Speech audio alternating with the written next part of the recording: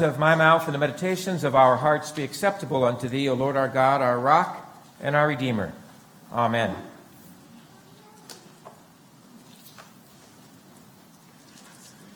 Well, I am a Christian, and as a Christian, I believe in God. Although we know that there's more to being a Christian than believing in God. I'm a Christian. I believe in Jesus. And that's important. And we know that there's more to being a Christian than simply believing in Jesus. The Gospel of Mark tells us that even the demons believed in Jesus. They just didn't want to have anything to do with him. Right? Jesus once said, "Not everybody who cries, 'Lord, Lord,' will enter the kingdom of heaven, but those who do the will of my Father." I'm a Christian. I love God. And part of what that means is that we seek to live our lives according to the very will of God. I'm a Christian. I follow Jesus. He helps me to understand what it means to love God and to carry out God's will. I'm a Christian. I've committed my life to Jesus, and I seek to follow him as a Christian. I not only talk the talk, but I try to walk the walk. Not that that's always easy. I mean, it's not always easy to know what the will of God is for our lives at any given moment in time. We just think about how much the world has changed since Jesus walked on this earth and did his teaching. Some 2,000 years have passed, and the world is a very different place than it was 2,000 years ago. It's bigger, and yet somehow smaller. We think about the advances in medical technology and the decisions that we have to make because of that. Or the advances in all other forms of technology and the decisions we have to make because of that. And these are things that Jesus didn't teach about. And it's not always easy to navigate this complicated world and to know what it means to live out the will of God. And yet, I've found it helpful to keep in mind some of the basic principles of the Christian life, things that Jesus taught, some of the very basic principles, because they become a guide as we navigate through the difficult path of living our lives as Christians. Principles like hope. You know that God isn't finished with us yet? That God still shows up in our lives. And so if we pray and we pray and we worship and we pray, the Spirit of God will speak to us, will lead us, helping us to know what faithfulness looks like. Principles like trust. How we can trust in God, that God will equip us for whatever it is that faithfulness requires. Principles like joy. No matter how quickly this world is changing and no matter what the impact those things might have on our lives, there is nothing that can take away our salvation. We trust in him, and so we keep our eyes on him. Principles like our unity in the midst of our diversity. We are a diverse people. We don't agree on everything, but we are held together as one people, one body by the power of the Holy Spirit. And the ways that we are different makes us stronger. We need one another. We need one another in order to grow in our understanding of what it means to live out the will of God in today's world. Principles like being outwardly looking. That this Christian faith isn't only about me, and it's not only about the church, but it's about people beyond these walls. It's about a God who loves the world, who so loved the world that he gave his only begotten Son. It's about the world and all God's people. As followers of Jesus, we look to Jesus. And as we follow him along in the Gospels of Matthew, Mark, and Luke especially, we see him going about proclaiming that the kingdom of God is at hand. And then he teaches what kingdom of God living is like. And he gives us examples of what kingdom of God living is like. He even demonstrates it through his signs and his wonders. He even demonstrates kingdom of God living. All along inviting people to follow, to enter into this kingdom that is at hand, enter into this kingdom of God living, to become disciples. Now, this word disciple can also mean apprentice. And I like that word for thinking about my life as a Christian. I'm an apprentice to Jesus. He's teaching me about kingdom of God living. He's showing me about kingdom of God living. He's helping me to practice this kingdom of God living so that I can carry his work forward. Discipleship. I like to think of it like this.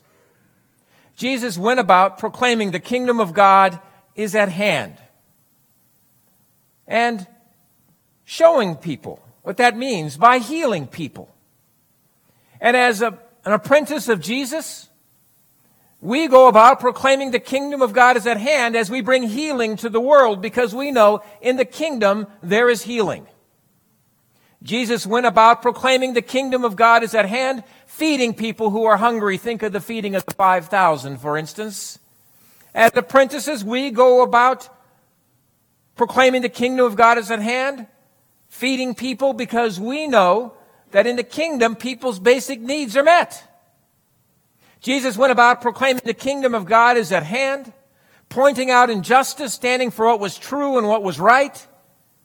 And as his apprentice, we go about proclaiming the kingdom of God is at hand, standing up for what we know is true and what we know is right, because we know the day will come when justice will roll down like water. Jesus went about proclaiming the kingdom of God is at hand, letting love be his guide, loving people. And as his apprentice, we go about proclaiming the kingdom of God is at hand, letting love be our guide. And in those moments when we're not really quite certain what faithfulness will require, those times when we have to make decisions and we are trying to seek the very will of God, as Jesus' apprentice, we know that if we're going to make a mistake, we're going to err on the side of love, we're going to err on the side of mercy, we're going to err on the side of forgiveness, we're going to err on the side of grace. Because in the kingdom of God, there is love, and there is mercy, and there is forgiveness, and there is grace. I'm a Christian. Now, I'm not perfect. And there's a whole lot of stuff that I do not know. But I'm not the master. I'm the student. I'm the one who's learning. And so I pray, and I pray, and I worship, and I pray, as I seek to grow in my understanding of what it means to be an apprentice, a follower of Jesus Christ, even as I lean upon you and you lean upon me, as we together live the lives of Christians. In the end, there are no better words than these 4 words. I hope these words will best describe my life. I am a Christian. Let's turn our attention to the reading of Scripture.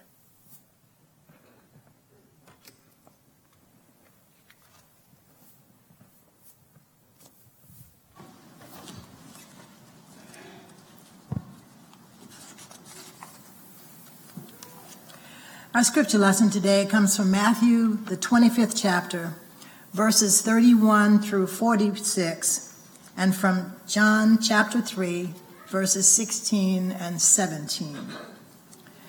When the Son of Man comes in his glory, and all the angels with him, then he will sit on the throne of his glory. All the nations will be gathered before him, and he will separate people one from another, as a shepherd separates the sheep from the goats. And he will put the sheep at his right hand and the goats at the left. Then the king will say to those at his right hand, "Come, you that are blessed by my Father, inherit the kingdom prepared for you from the foundation of the world. For I was hungry, and you gave me food. I was thirsty, and you gave me drink. I was a stranger, and you welcomed me. I was naked, and you gave me clothing. I was sick, and you took care of me. I was in prison, and you visited me." Then the righteous will answer him, "Lord, when was it that we saw you hungry and gave you food, or thirsty and gave you something to drink? And when was it we saw you a stranger and welcomed you, or naked and gave you clothing? And when was it that we saw you sick or in prison and visited you?" And the king will answer them, "Truly I tell you, just as you did it to one of the least of these who are members of my family, you did it to me." Then he will say to those at his left hand, "You that are cursed, depart from me into the eternal fire prepared for the devil and his angels. For I was hungry, and you gave me no food. I was thirsty, and you gave me nothing to drink. I was a stranger, and you did not welcome me. Naked, and you did not give me clothing. Sick and in prison, and you did not visit me." Then they also will answer, "Lord, when was it that we saw you hungry or thirsty or a stranger or naked or sick or in prison and did not take care of you?" Then he will answer them, "Truly I tell you, just as you did not do it to one of the least of these, you did not do it to me." And these will go away into eternal punishment, but the righteous into eternal life. And now, John the 3rd chapter, verses 16 and 17. "For God so loved the world that he gave his only Son, so that everyone who believes in him may not perish, but may have eternal life. Indeed, God did not send the Son into the world to condemn the world, but in order that the world might be saved." This has been the word of God for the people of God. Thanks be to God.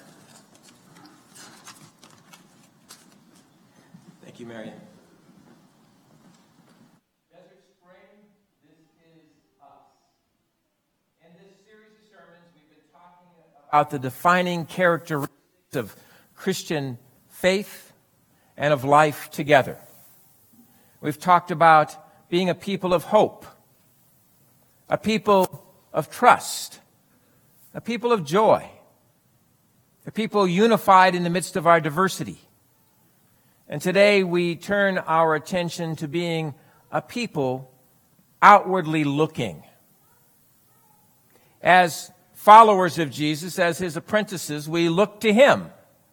And as we follow along with him throughout the Gospels, we see that Jesus' focus was not on himself. And his focus wasn't only on the people who were closest to him. His focus extended far beyond to the lives of people that he encountered wherever he traveled. In fact, there's probably no better way to think about how Jesus was outwardly looking, always seeking to be a blessing to other people, even to people that he may not have known, than to think about his sacrifice on the cross. How he died in order to bring blessing to people's lives, even to your life and to mine. Jesus himself was always outwardly looking, seeking to be a blessing with sacrificial love. And that's a defining characteristic of Christian life and of faith, is sacrificial love. This desire to be a blessing to others, not just to ourselves, but beyond us. This is us. Desert Spring. As I think about Desert Spring, I'm struck with just how wonderful we are to one another in the ways that we're able to care for each other and encourage and support each other. And that's a powerful witness. But I also think about the ways that we're giving life away far beyond these walls. How we as a church are outwardly looking. This is us. I think about partnerships we have with Family Promise, with Spread the Word Nevada, with Three Square, with Street Teens. I think about our ministry in the senior care facilities, with the rescue mission in town, with Sierra Surface Project. I think about Sacks for Souls and our ministry with veterans. I think about our support of the Bremer family missionaries in Bolivia, and our apportionment giving and how that is helping to fund ministry and missions all around the world. And our support of United Methodist Committee on Relief, who's hard at work in North and South Carolina right now. As I think about the many, many ways that this church is engaged in giving life away, trying to transform our community, trying to be a blessing to other people's lives, the list goes on and on and on. This year alone, more than $300,000 is going to be given to make a difference in people's lives beyond us. This is us, people who are outwardly looking. Maybe our poster child for being an outwardly looking church is what we call a different kind of Christmas. At a time where many churches see the Christmas season as the time to catch up on their own budget, to pay their own bills, we recognize Christmas as an opportunity to do something for Jesus by blessing people beyond ourselves. We ask people to sacrifice, to give up gifts that they otherwise would receive, children and adults alike, in order to be a part of a project that we know is going to have an impact in our community or someplace around the world. And through a different kind of Christmas, in just 5 years, we've had a huge impact. We have saved the lives of 6,400 children who would have otherwise died of malaria on the continent of Africa. We've built a 2-story Habitat for Humanity home that houses a family of 9, a gift that keeps giving. We provided 335,000 meals for people who are hungry in Las Vegas. We partnered with the veterans to help veterans with their transition back into society here, life here. We have also provided books and mentoring, assistance with childhood literacy for children in Las Vegas. When we really start taking a look at what we've accomplished in 5 years, just through a different kind of Christmas, we have touched the lives of tens of thousands of people, having a significant impact upon their life. And we do that. We do that because it's what Christians do. It's what we do. It's what Jesus did. It's what he calls us to do. I was hungry. I was thirsty. I was naked. I was a stranger. I was in prison, Jesus said. The work of discipleship, a defining characteristic of Christian life, is sacrificial love, giving life away. We've only just begun with a different kind of Christmas. This year, we're going to have another project. And it's going to be an opportunity for us to bring great blessings to some more people. And you're going to hear more about that project in the upcoming weeks, because it's what we do. It's also the reason why we're starting a second campus. I mean, we're not starting a second campus because of something we're going to get out of this. What do we get out of it? We're not starting a second campus because we're going to get something out of it. We're not starting a second campus because we want to be bigger and more influential. We're starting a second campus because there are people in the northwest part of town that Jesus loves, who are searching for answers for their life, who are looking for some kind of meaning or some kind of purpose, who know that there's something missing. And we know what that is. And we have that to offer. We proclaim the kingdom of God is at hand. And we know that folks who are searching for something, they're not going to know to come looking for us.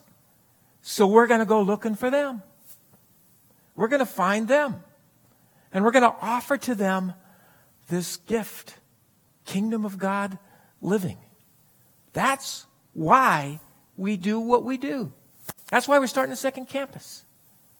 It's part of the life of the Christian. And it's part of the life of the community of believers to always be outwardly looking, to always be looking for opportunities to share the gospel in word and in deed, to bless somebody's life, to help their life, to find that meaning and purpose and joy, that hope and that trust. Desert Spring, this is us. A people who, through the power of the Holy Spirit, are seeking to make a difference in this world. Thanks be to God. Amen? Amen.